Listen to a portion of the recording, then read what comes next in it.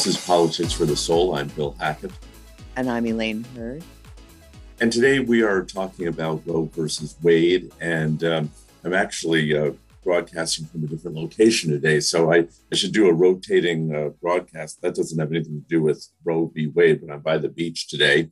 And so a memo was leaked this past week, presumably by someone at the court, the Supreme Court, indicating that Roe v. Wade will be overturned by the Supreme Court of the United States. And of course, this is a shocker for a lot of people. Roe v. Wade has been the law of the land for, 50 plus years. Woman's right to make her own choices regarding her body. And part of that has the right to choose to have an abortion. So pro-choice. And this is a shocker. And it has upset a lot of people. So there's a lot of different angles to go at here. One angle I'd like to go at is this has been coming. This is a long time coming. And Republicans particularly have been trying to pack the court with individuals who want to impose their religious beliefs and their beliefs with respect to Roe v. Wade on all of us. And so this is raising concern across the country. And this really, for me, is elections matter. It matters who you elect. If Hillary had been elected in 2016, we might not be at this juncture right now.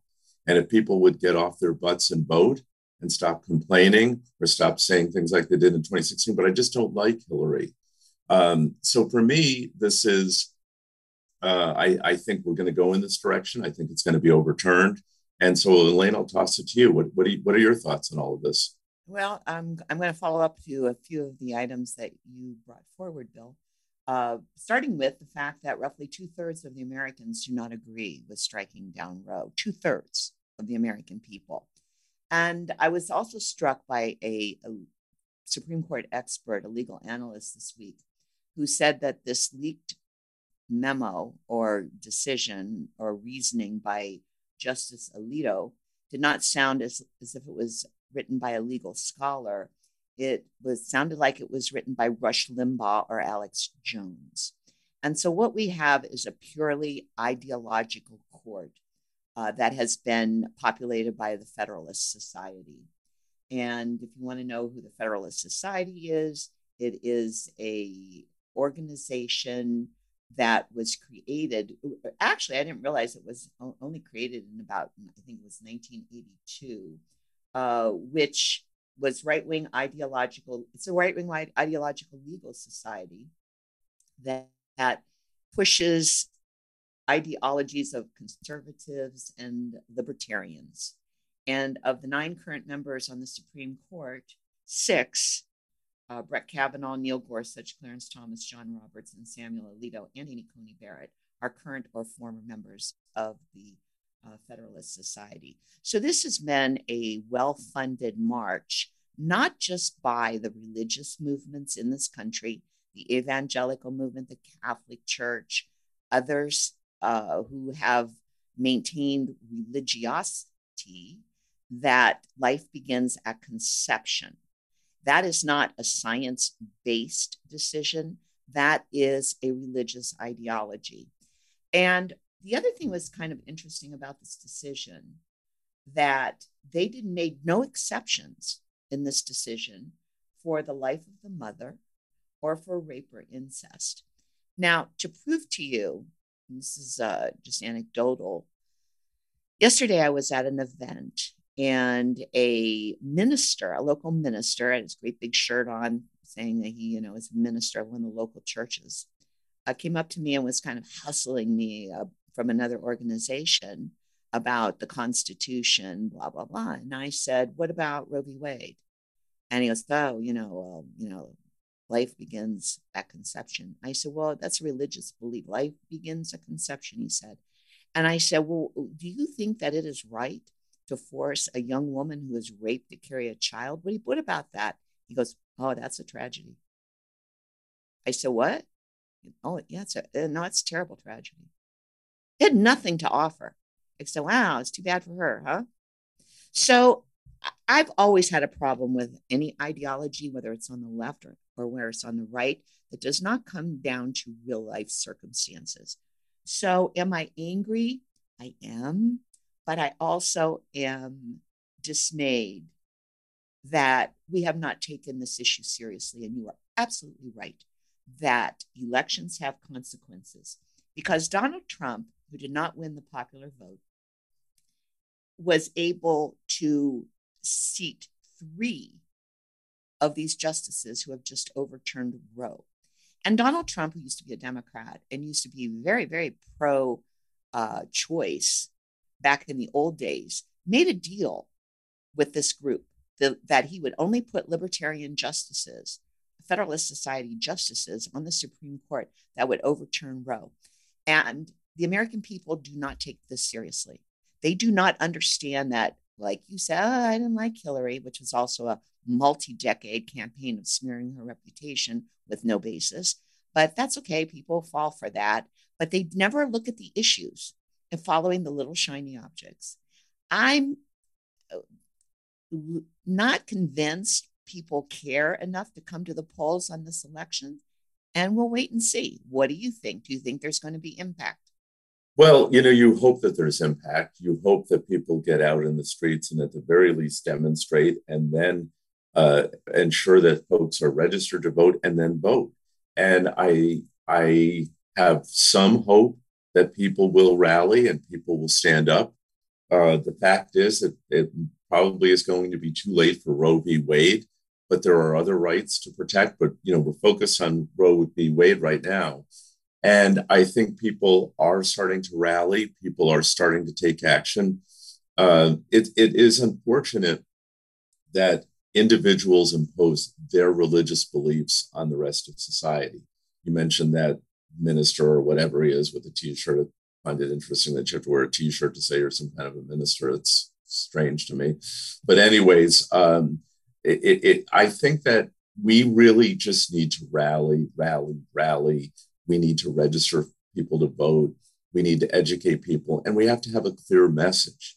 And the message seems to be pretty clear on a woman's right to choose, and in all circumstances, but particularly when you talk about the life of a woman being in danger, and that woman does not have the right to abort a fetus if her life is in danger. Someone is raped, they don't have that right. It is just, we are topsy-turvy in this country. This goes along with all of this conservative nonsense of banning books, of, again, and trying to impose religious beliefs on individuals. And a lot of these individuals always say, well, this country was founded by Christians. No, it wasn't. It was founded by Masons. And they really didn't You're share absolutely those right.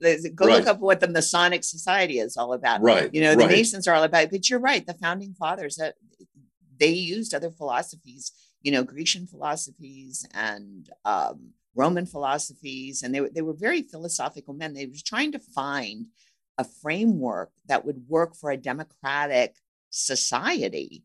And in creating this document, they acknowledged that men were flawed. And could we have a framework that could guide us, the United States of America, to life, liberty, and pursuit of happiness, which was the Declaration of Independence, which preceded the Constitution. But this is what this was all laid out to do. And it was meant to be a living document.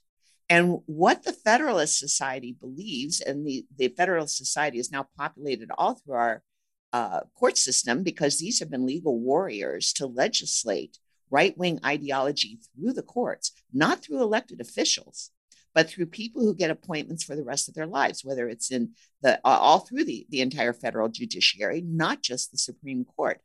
Excuse me, these are warriors.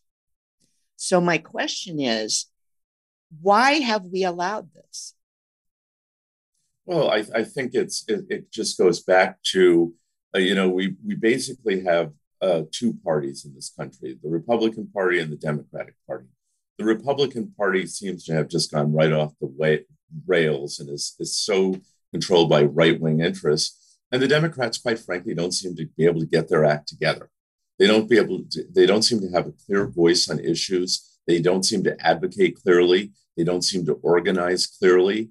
You know, you have the Democratic National Committee, and then you have the DCCC, and this means nothing to the average viewer. But these are all organizations that are supposed to be tasked with basically electing people to office across the country. Particularly, there's a Senate committee, there's a House committee, and it seems like it's Groundhog Day with them every 2 years. It's like they're starting all over again.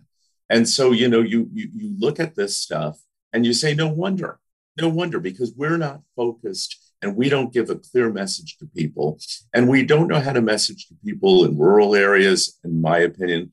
We don't seem to be able to message to people in suburban areas with educated women and men. And so I think what it all comes back to, in the absence of somebody standing up and having a clear voice, you know, we're kind of doomed on some of these issues. And I just see it in general in society. You know, I think we need to put back on these individuals. It's always interesting to me, these individuals who say, well, you know, I'm against abortion. I am pro-life.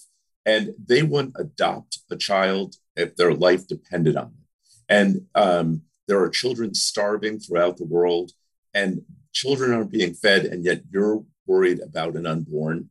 And kind of this attack on women and individuals, that they're somehow aborting a fetus, that they're a bad person. It's just ridiculous. And I'm uncomfortable talking about this as a man because this is such an issue for women. But I'm just saying this is just utterly ridiculous that anyone would tell a woman what to do with her body.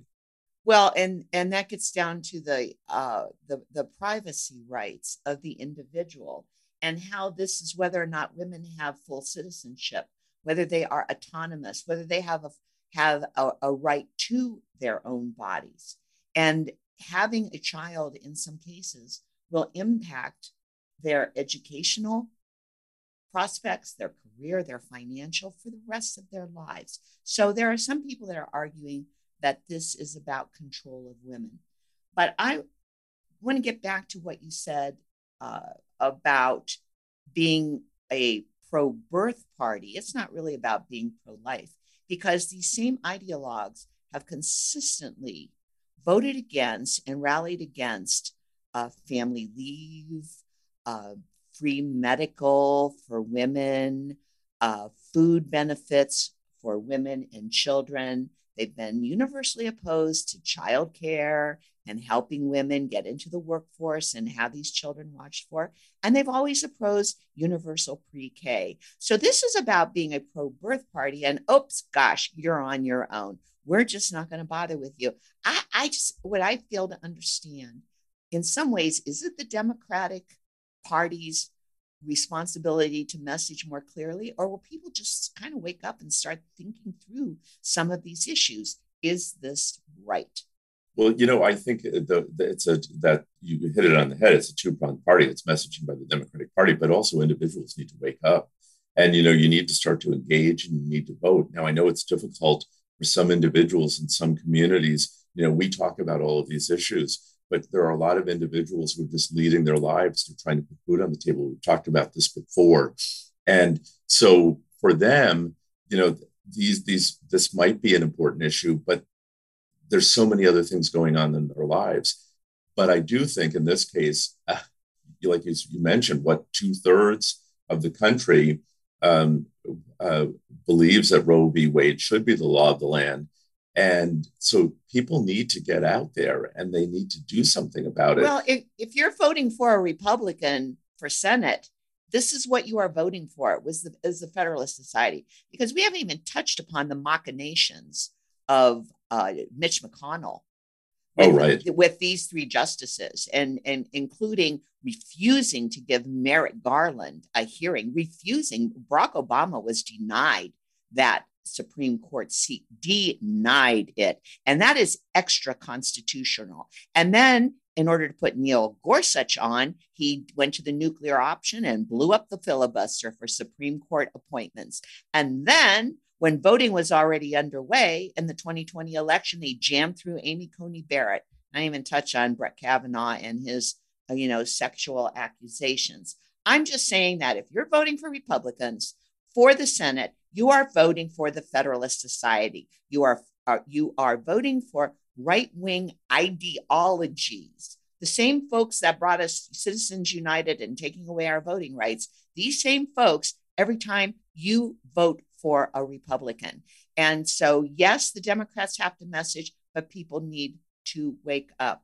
But Bill, I would like to conclude this session to ask our people who are listening on Politics for the Soul, do you have a right to prevent me from being guided by my own conscience on whether or not to have a child or have an abortion?